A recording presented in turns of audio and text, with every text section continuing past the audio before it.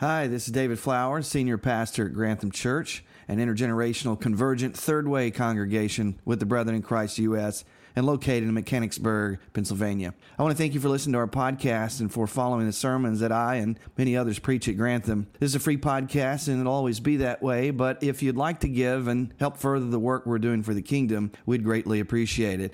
If you want to do that, you can do that by going to granthamchurch.org and clicking on the Giving tab. Whether you're a member of our church or you're listening as a parishioner, it's our greatest desire that you would encounter Jesus and be changed by the good news wherever you are. Anyway, God bless you, and I hope you enjoy the podcast.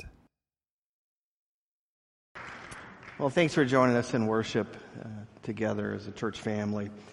We continue our Lent to Easter series this morning, Waging Peace, a Journey with Jesus through Holy Week. At the beginning of Holy Week, Jesus looked out over Jerusalem and cried aloud, "If only you knew the things that make for peace." And then Jesus spends each day confronting injustice, calling out oppressors, contending for peace. How did he do this? What did that look like? That's what we're giving attention to each week in this series as we discover anew why Jesus is called the Prince of Peace and what it looks like when we're waging peace like him. As I said last Sunday, this series is based on Jason Porterfield's book, Fight Like Jesus, How Jesus Waged Peace Throughout Holy Week, which is published by Herald Press and Anabaptist Press. I'm following the book fairly closely, and so you may want to buy that book and choose to marinate in the focus for each week. Also, you may want to use the small group discussion questions that are posted along with the sermons at our website and podcast, just to go deeper. Last week, we began our series with the first day of Holy Week, known as Palm Sunday. We reflected on the intentionality and the meaning of Jesus riding into Jerusalem there in his final week, during Passover, on a donkey, to the waving of palm branches. I tried to paint the scene for us and what all of that meant, how we could fully grasp what happened that day. And of course, we saw Jesus weep, heard him cry aloud over people's failure to accept him and to embrace his way of peacemaking. And again, for Jesus, remember, peace is about the shalom of God. That Hebrew word shalom is not simply the absence of conflict and violence. Shalom is about the presence of goodness and blessing. It looks like health and harmony and wholeness in every area of life with all people. Shalom is about us flourishing in our relationship with God, with others, and all of creation. Shalom, God's peace, is what it looks like when everything is as God wants it to be. So lock that definition into your mind when we talk about peace. That's what we're talking about. This is the sort of peace that Jesus worked for and calls his followers to actively advance until he comes again to the earth to bring the fullness of the kingdom, as we'll continue to see today and throughout the rest of the series. It's now day 2 of Holy Week, Holy Monday. This morning we're going to look at perhaps the most misunderstood thing that Jesus did in Holy Week, when he went into the temple with a homemade whip, turning over tables, driving out animals and the money changers along with them. This event on Holy Monday has been used, maybe you've heard it, you've been used by some misguided Christians to justify a self-indulgent anger toward oppressors and violence against evildoers by others. And so in this second message of our series, I'm going to try and help us make sense of Jesus' actions and then apply that example to our own lives in a message entitled The Whip of Christ. Would you pray with me? Father, we come to you once again and we recognize that the words which we're about to read in the Scripture are from you, inspired by you. Lord, help us to get our life from Jesus, all of our life from Jesus, and nowhere else. God, help us to be honest with the idols that are in our heart. Help us, Lord, to surrender everything that we have to you. Holy Spirit, we ask that you speak to us. Show us where we need to align our lives with your truth and with the Son, Jesus Christ. For it's in his name that we pray. And all God's people said, amen, amen. Well, grab your Bible, if you would, and turn with me to our main scripture reading, the Gospel of John, chapter 2, verses 13 through 22. There's pew Bibles and the pew back in front of you if you don't have a Bible, or you can open up to an app on your phone.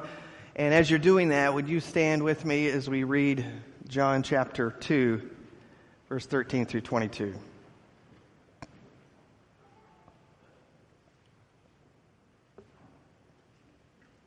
I'm reading from the New Living Translation. You follow along whatever translation you have.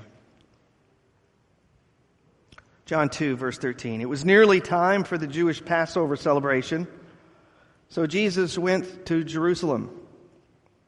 In the temple area, he saw merchants selling cattle, sheep, and doves for sacrifices. He also saw dealers at tables exchanging foreign money. Jesus made a whip from some ropes and chased them all out of the temple. He drove out the sheep and the cattle, scattered the money changers' coins over the floor, and turned over their tables. Then going over to the people who sold doves, he told them, "Get these things out of here. Stop turning my Father's house into a marketplace." Then his disciples remembered this prophecy from the Scriptures. "Passion for God's house will consume me." But the Jewish leaders demanded, "What are you doing? If God gave you authority to do this, show us a miraculous sign to prove it." "All right," Jesus replied, "destroy this temple, and in 3 days I will raise it up." "What?" they exclaimed. "It's taken 46 years to build this temple, and you're going to rebuild it in 3 days?" But when Jesus said this temple, he meant his own body. After he was raised from the dead, his disciples remembered he had said this, and they believed both the Scriptures and what Jesus had said. This is the word of the Lord. You may be seated.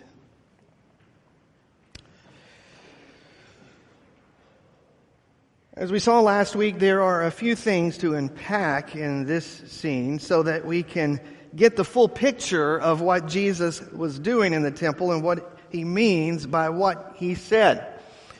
First, notice each gospel writer has given their account of Jesus in the temple that day. You can see that on the screen there. Mark chapter 11, Matthew chapter 21, Luke 19, as we read John chapter 2. So John puts this event at the beginning of his gospel. Did you ever notice that? Right? So Palm Sunday is supposed to be the final week, and then Holy Monday. All this is in the final week, but John puts it at the beginning of his gospel, mainly for theological reasons.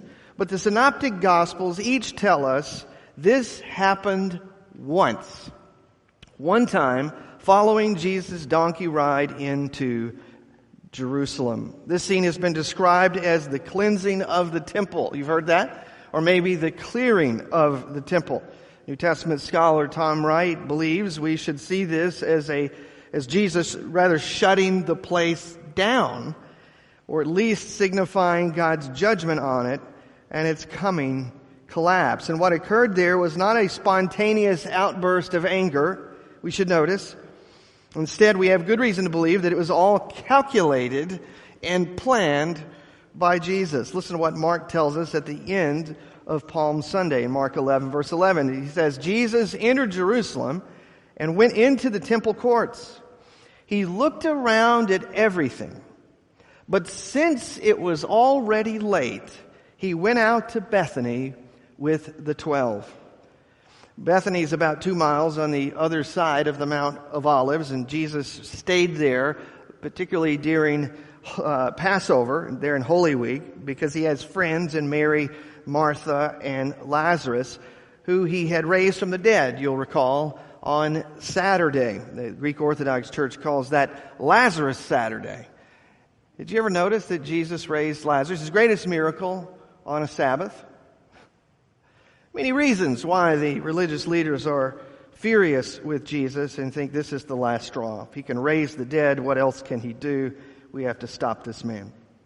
And notice Mark tells us that Jesus scoped out the temple. He assessed the situation there at the end of Palm Sunday before starting his work on Monday. And then he retreated there for the night and before coming back to begin waging peace again. So I want you to I want to submit this to you, that what Jesus does in the temple, which we're going to look at more closely in just a moment, should first be seen not as an impulsive and spontaneous act of anger, but rather as premeditated prophetic theater in the spirit of the Old Testament prophet Jeremiah. Jeremiah? What do you mean? Well, listen to what Jesus says after his prophetic act. In Mark's account, he says in verse 17, chapter 11, "And as he taught them, he said, is it not written, my house will be called a house of prayer for all nations, but you have made it a den of robbers."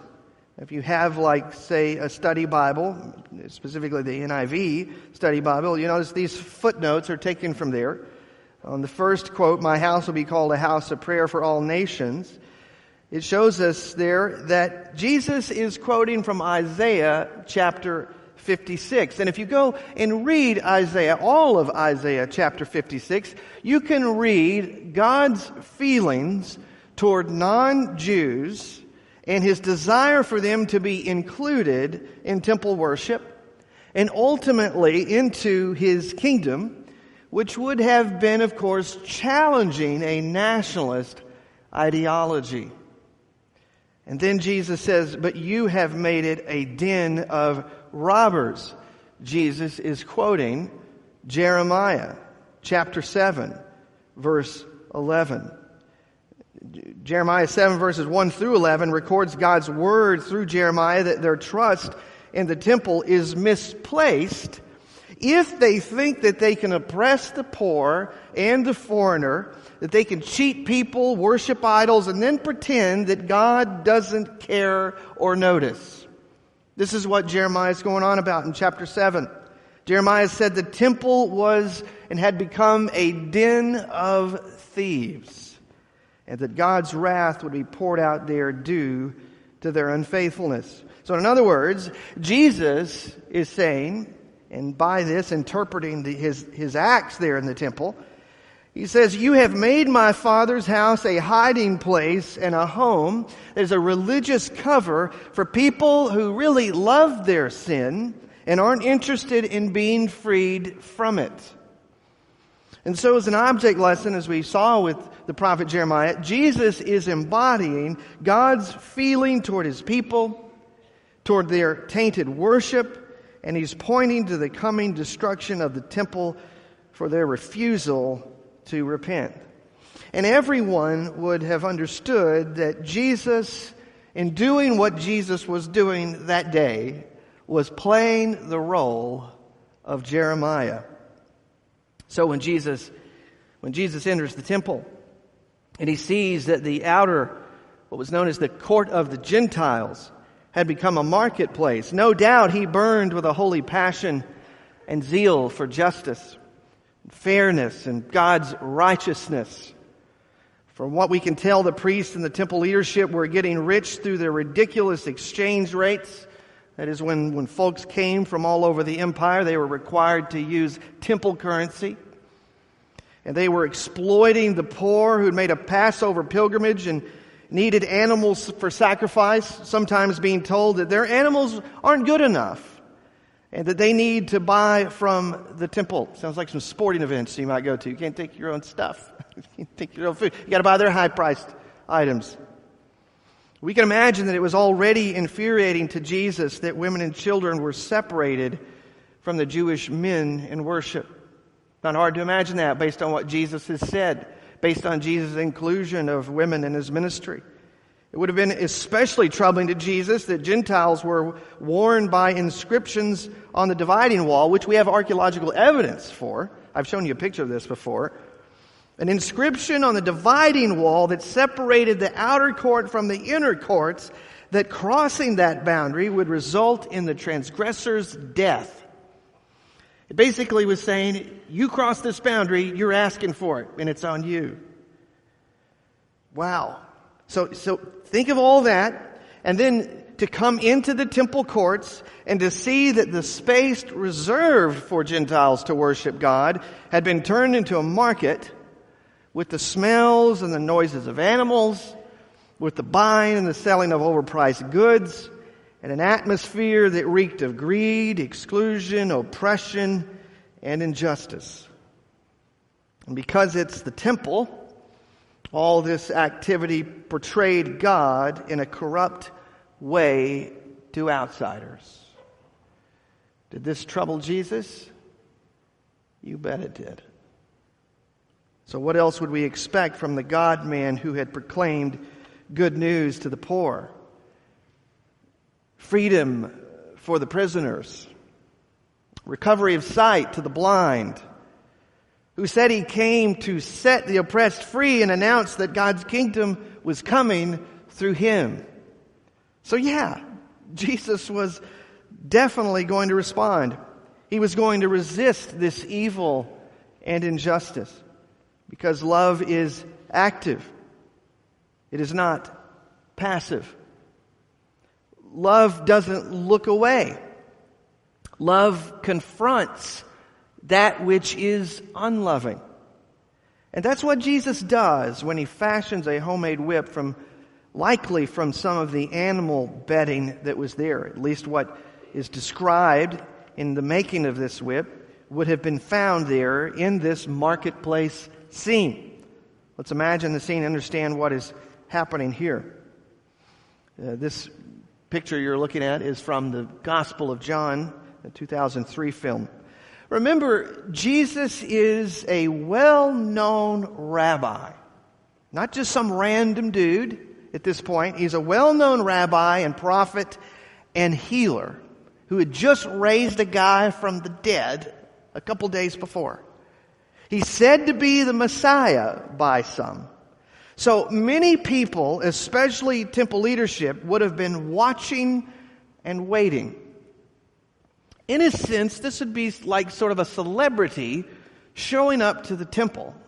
People definitely would have been watching Jesus. I think it's important to remember that based on their response. I think their response probably would have been different if it had not been Jesus. We'll get to that. So when Jesus quickly fashions a whip of cords, as we read, one translation may say reeds. This is not something that can do any real harm to humans, by the way. And he begins shooing out the animals and turning over tables. Many folks would have quickly seen this popular but controversial rabbi making a public statement. You can easily imagine the temple leaders thinking, oh, he thinks he's like Jeremiah, does he? We've seen that film, or in this case, we've read those scriptures. We understand what he's doing. Notice they respond to Jesus not like he's some, as I said, random Passover pilgrim, but rather as the popular Palm Sunday king who's being watched with great interest. They ask him. Instead of shooing him out, they stop and ask him this question. What sign can you show us to prove your authority to do all this? In other words, by what power and authority do you do these things? Who gives you the right? Jesus responds to them by saying, destroy this temple and I will raise it again in 3 days. You might have missed this, but in other places, when they ask Jesus by what authority he does something, he is usually speaking in his own, in fact, always speaking in his own authority. You have already said, but I say to you, not Rabbi so-and-so, I say to you. So destroy this temple, and I will raise it again in 3 days. Now, of course, Jesus knows they're not going to understand his real meaning. Even his own disciples didn't understand it. John inserts that commentary in there at the end of the passage we read to tell us that they understood it later. They understood it after the resurrection. What is Jesus saying? He's saying he is greater than the temple, made of stone, made of hands. His body is the temple. He is replacing the temple on earth. Some of us need to factor that into our theology when we look at what's going on across the ocean. Too many Christians for so long have missed this. Jesus is the greater, better temple, so I don't know what some people are waiting on. Jesus is the temple. His body's the temple. He's replacing the temple on the earth. His resurrection will be proof of His power and authority if you don't believe Him.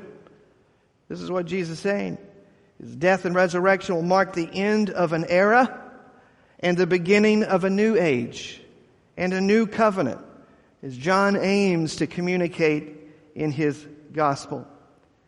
So, we have to ask, based on what I've just shared, was Jesus violent in the temple that day? Well, real quick, let's consider the evidence summed up in one slide. Number one, as we've already pointed out, his actions were planned. This is not an impulsive temple tantrum. This isn't Jesus just responding and reacting on a whim. Jesus had thought this through. Number two, his whip was made of cords, and some scholars say a wicker kind of material. Some of you may have wicker furniture on your patios. This is, rather than a weapon, this is closer to what you might think of as a stage prop for Jesus' prophetic theater. Number three, his words are tied to the actions of Jeremiah. Jesus is intending to communicate that he is like this. He is coming in the spirit of Jeremiah, and he's judging what is happening there in God's authority in the temple. Number four, his actions did not provoke the temple guard or the nearby Roman garrison. Maybe you've never noticed that. If Jesus was truly displaying and putting on violence, they would have reacted, no doubt. No doubt. They had the temple guard. They had a Roman garrison in the Antonia Fortress, which is a big tower that Jesus would have strolled by on the donkey as he entered into Jerusalem. But none of those folks were activated. You know, I've seen a few Jesus films, maybe you have too, where Jesus does this. It's always interesting to see how they portray Jesus there in the temple doing this. It may say something about their theology and the way that they depict it. But one thing you might notice is sometimes it would show the temple guards start to react to Jesus, and yet the religious leaders, the Sadducees, other temple leaders, hold them back. Why is that? Because they recognize this is Jesus of Nazareth, a popular person, and if they do something and the crowd isn't ready for it, well, they could have a riot.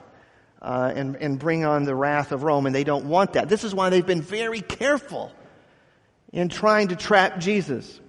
And this is why they will hold a mock trial in the middle of the night, so that all of his followers and the crowds who agreed with Jesus or liked Jesus wouldn't see what they were doing. And number five there, and you can see this if you have a little knowledge of the biblical language, that John's Greek word usage rules out violence by Jesus. Literally, it says he drove out from the temple all, both sheep and cattle. And yet, while Jesus didn't employ violence in the temple or in any of his other peacemaking, we mustn't make the mistake, hear me, of assuming that nonviolence means doing nothing. I mean, how many times I've been in conversation with folks, so this whole nonviolence thing is new to them, and it's really striking that to say that you're not going to do violence equates for many people doing nothing. What does it say about our imagination? Certainly not a kingdom one, if that's all that we can think of in times of challenge. So we mustn't make the mistake here of assuming that nonviolence means doing nothing or being passive toward evil and injustice. Was Jesus doing nothing? Was Jesus passive toward evil and injustice?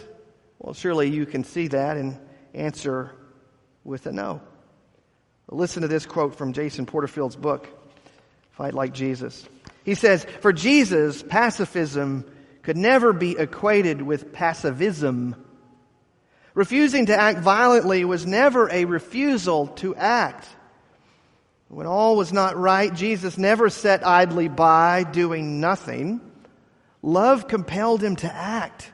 Love moved him to resist evil with every fiber of his being. And Jesus intends for the same act of love to be found in all who embrace his approach to peacemaking. And that, my friends, that is what the whip of Christ looks like. It says everyone has dignity and worth in God's eyes. Everyone. Made in God's image. From the poor peasant pilgrim being exploited at the temple on that Passover, to the political and religious elite who are doing the exploiting. All have dignity and worth. All made in God's image. From the victims of oppression and violence today to the ones doing the harming and the hurting. God help us to develop a kingdom imagination, to resist nonviolently as Jesus does, to be willing, to be bold and courageous, to believe that through Calvary-like love, through self-sacrificial, Jesus-looking love, we can stop the cycle of violence. But of course, in order to do that, we must be willing to lay our lives down. To love them all, we must wage peace as Christ does on Holy Monday. So let's now sum up what we've seen and heard in Jesus' example with these three lessons. And for this morning, I'm going to share a story, a brief story from three congregants to go along with each of these lessons. Lesson number 1, Christ-like peacemakers assess before they act. I got permission from Julia Johnson to share this story, her work with 180. You know, Julia Johnson is a congregant here. Julia, just raise your hand there. Also, can you raise your hand? A little bit higher. Executive Director of 180 Ministries. And she shares this story of an example of Christ-like peacemakers who assess before they act. Several years ago, she said, we were loving on a friend who was experiencing homelessness. We came upon an opportunity to get her into an apartment. I went full speed ahead. We did a ton of work to get it furnished, filled the cupboards and the fridge with food, decorated it, and got her all moved in. We were so excited for her, proud of how everyone had pulled together to make it happen for her. It was perfect, or so we thought. A major thing we forgot was to stop and pray before moving forward with this task. Not one time did we pray and ask God if this was what He wanted, or if it was His timing or His way.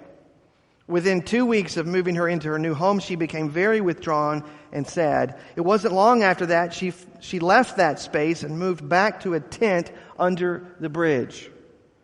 Julia says, I was angry, confused, and frustrated. I mean, all the work the team had done and how God had come through and how in the world could she just throw it away like this. And she said, then I prayed. God gently reminded me that I never had a conversation with Him before moving ahead with my own plans.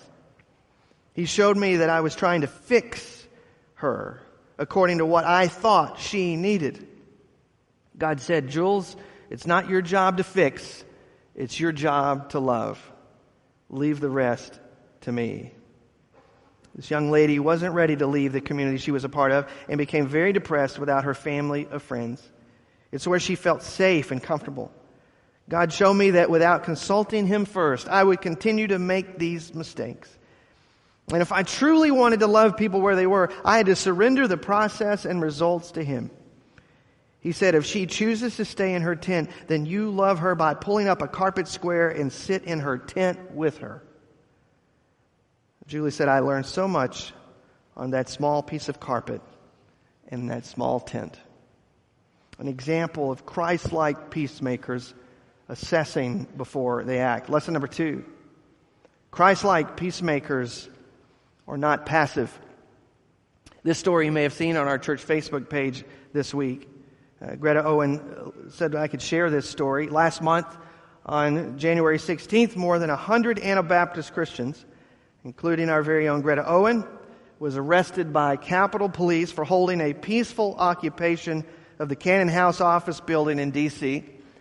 as they sang peace-focused hymns in typical Mennonite fashion, 4-part harmony, and prayed for a permanent ceasefire in Gaza, a release of all hostages, and an end to the occupation of Palestine. Greta said, "We sang all the way to the police vans." Greta describes herself as a lifelong rule keeper, so volunteering to be one of those who would be arrested felt very risky to Greta. You can imagine how she must have felt. Fortunately, the protesters, including the 200 or so others who demonstrated outside the building with songs and prayers, were well prepared for their actions by volunteers from Mennonite Action. And Greta said, "We didn't expect that our protests would change the minds of legislators who see the war effort differently from us, but we hope that our actions sent a message to people in Gaza that we are aware of their suffering and that we are speaking out and stepping up on their behalf. We also wanted to show our culture a different face to protesting. It doesn't have to look angry.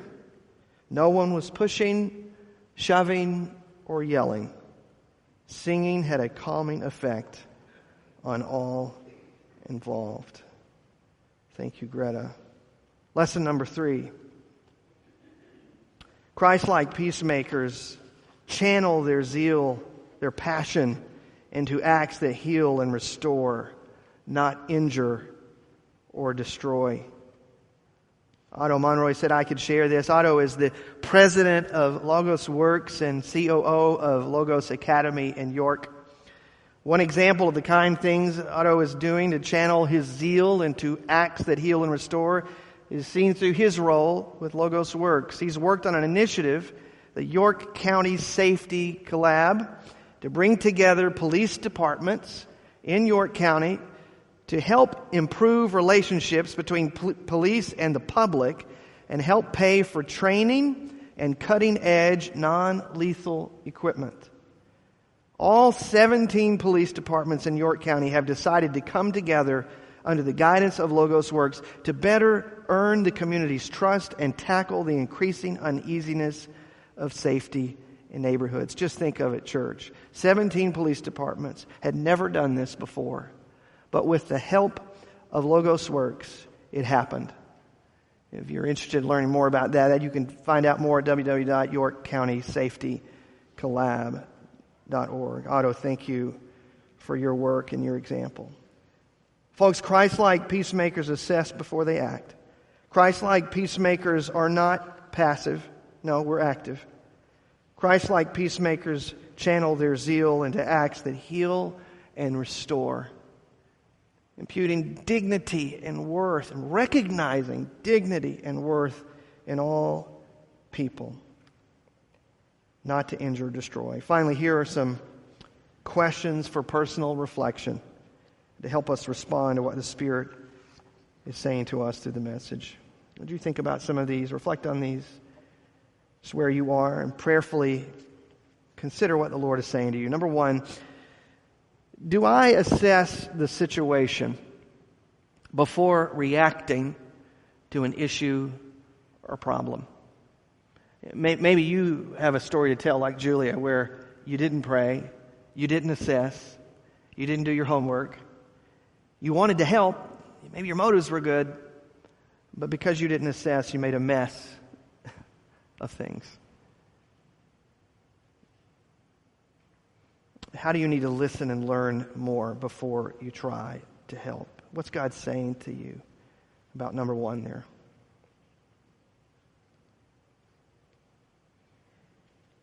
Number 2, ask yourself, have I wrongly assumed that the nonviolent way of Jesus is passive, right? Is doing nothing? How is God inviting me to reimagine love in action? How is God inviting you to do that? Of course, as I already said, the chances are that we would have to lay our life down literally and die is slim. But in order to break the cycle and this trust in the myth of redemptive violence, you have to take up your cross. You have to be willing to follow Jesus. We'll say more about that as we go along in our series. Question number three. What would it look like if you channeled your zeal and passion for righteousness into acts that aim to resist, heal, and restore? What would that look like where you live, work, and play within your sphere of influence as a peacemaker, intent on waging peace the way Jesus does? What does that look like? How can you channel your passion into acts that aim to resist, heal, and restore? As we continue to reflect on these questions, let's pray together. Holy Spirit, would you help us to develop a kingdom imagination?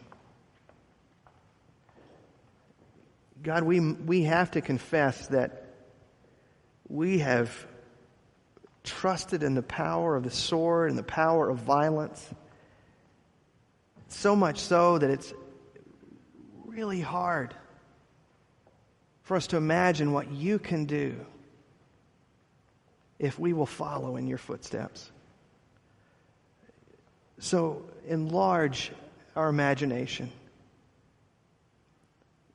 Help us to see, God, what you see. Help us to experience the power of the cross. Help us, Lord, to assess the situation, to think, what would Jesus do? Or maybe even, what did Jesus do?